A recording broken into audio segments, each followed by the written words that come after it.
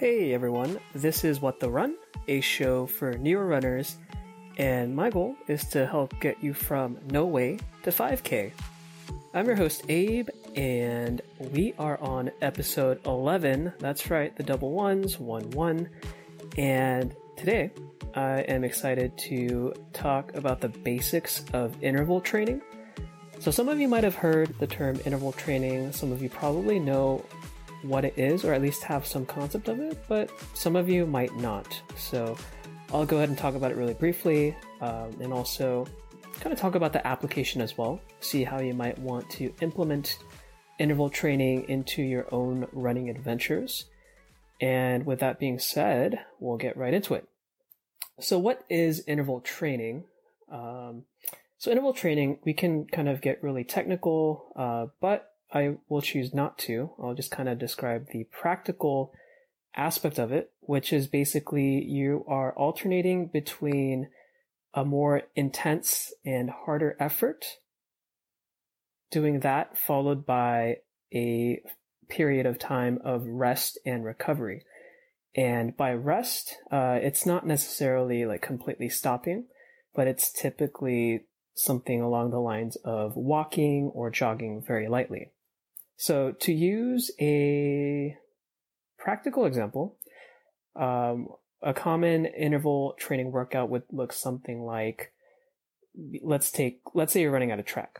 You might do one lap of moderate to intense pace or effort for that one lap. And then once the one lap is over, you might kind of slowly jog or walk, let's say half a lap, to allow your body to recover because you just exerted a lot of energy and effort into that one lap. So as you near the end of that half lap for recovery, you'll start yet another interval of running hard or relatively hard for a lap. And then once that lap is over, again, you will take a half lap to recover. Again, either walking or jogging at a light or less intense pace. And so the whole goal of this interval training is to really help you become a more efficient runner. And a lot of research has been done with regards to the benefits of interval training.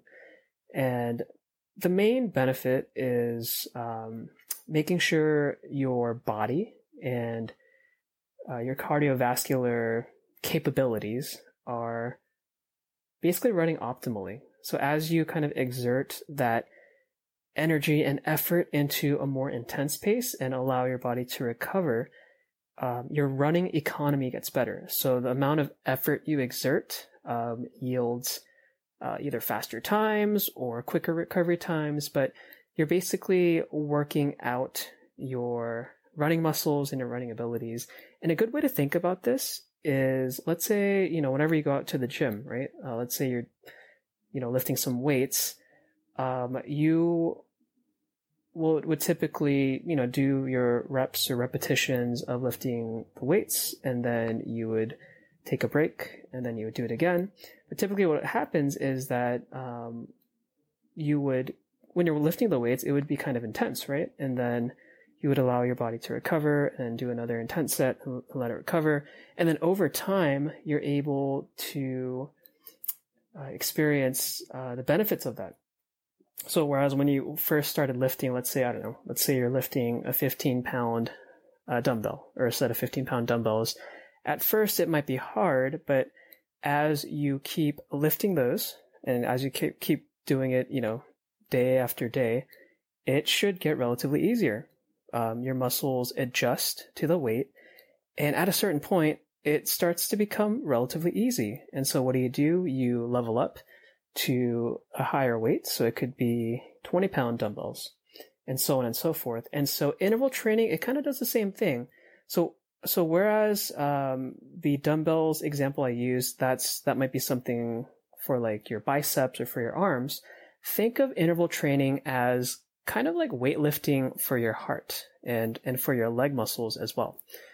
As you start to engage in the sort of interval training where you're kind of going intense and then recovering, going intense and recovering, your heart doesn't work as hard for that same workout over time. So in the example that we used before, where you might run hard for one lap and then kind of jog slowly or walk for that half lap, at first that might be kind of hard.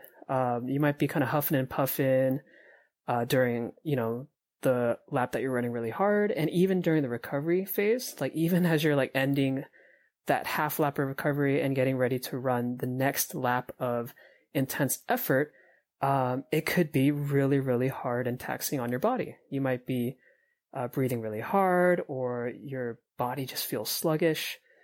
So that's how it might feel at first, but as you get into the habit of this interval training, what you'll tend to realize and tend to experience is that that same workout which you struggled with at first becomes much, much more manageable. So it could get to a point where, that one lap of intense effort is still hard, but your body is much quicker in recovering. So whereas in the beginning, when that half lap of recovery might not have been enough to let your body fully recover enough to run hard for the future one lap efforts in which you're running really hard, you might find that the recovery period is actually just that, recovery enough for you to keep running hard on the more intense efforts with the one lap.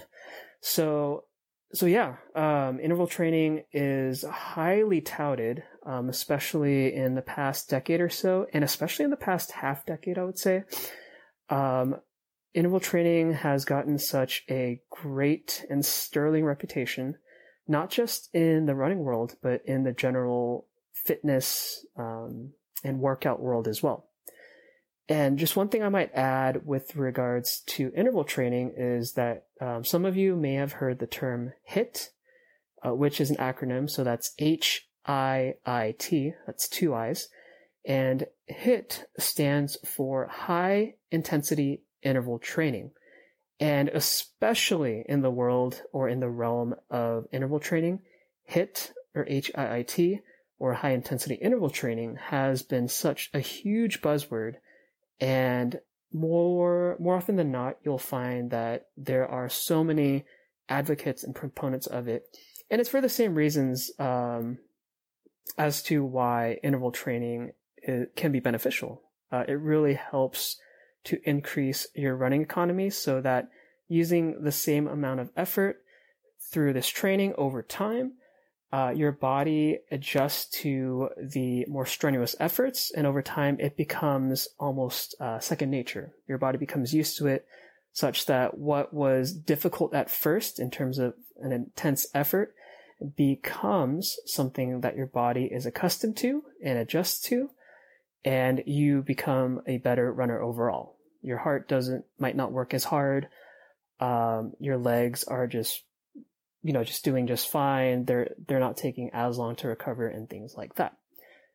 So with that being said, that is pretty much what interval training is.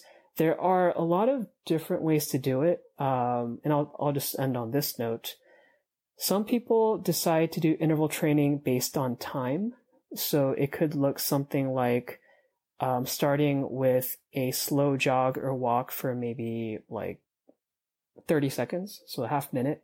And then once that half minute or 30 seconds is up, you might jog kind of at a moderate to intense pace for a minute and then just cycle back. So after that minute of moderate to intense effort is done, you would go back to walking or jogging slowly for a half minute. That would be your recovery phase. And then once again, after that recovery phase is done for those 30 seconds, you would go back to the moderate to intense effort for another minute. So time is one way in which you can do interval training.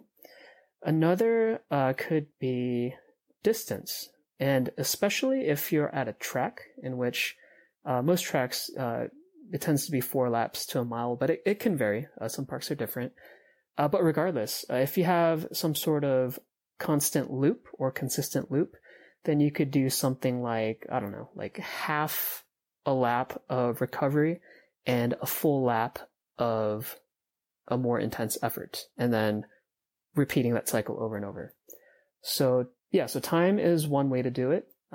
Distance is another way to do it. Another creative way to do interval training is by incline. So if you live in an area, or if you're in an area outdoors in which there is a somewhat hilly area, you could do something like, like jogging half a minute up an incline. And then for your recovery, you could just kind of walk back down to where you started, let your body recover, and then go back to running up and then back down. So you could do that.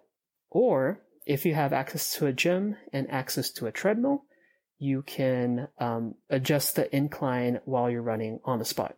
So I think all treadmills these days should have an incline feature so that you can simulate running uphill. And so you could do something like running uphill or running on an incline for, let's say, half a minute.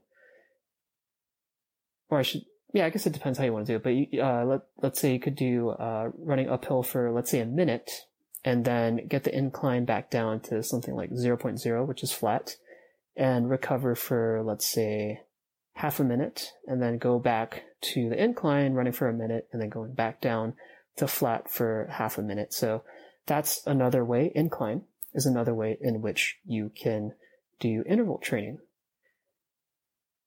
But other than that, interval training is highly, highly recommended. And, that was kind of weird. I said recommended. I think I put the wrong accent on the wrong syllable. Anyway, I meant to say recommended, but I think I said recommended or something like that. But anyway, that being said, one question that I get is if someone is training for a marathon, is interval training helpful for them as well? And I think kind of the thrust behind that question is, well, interval training instinctively sounds good for faster runs or sprints or shorter races and things like that, but does it apply for longer distance races in which you're trying to keep a steady pace? And the overwhelming consensus from research and from runners and running coaches is yes, interval training can be very, very beneficial for people running longer distances, including marathons and even beyond marathons.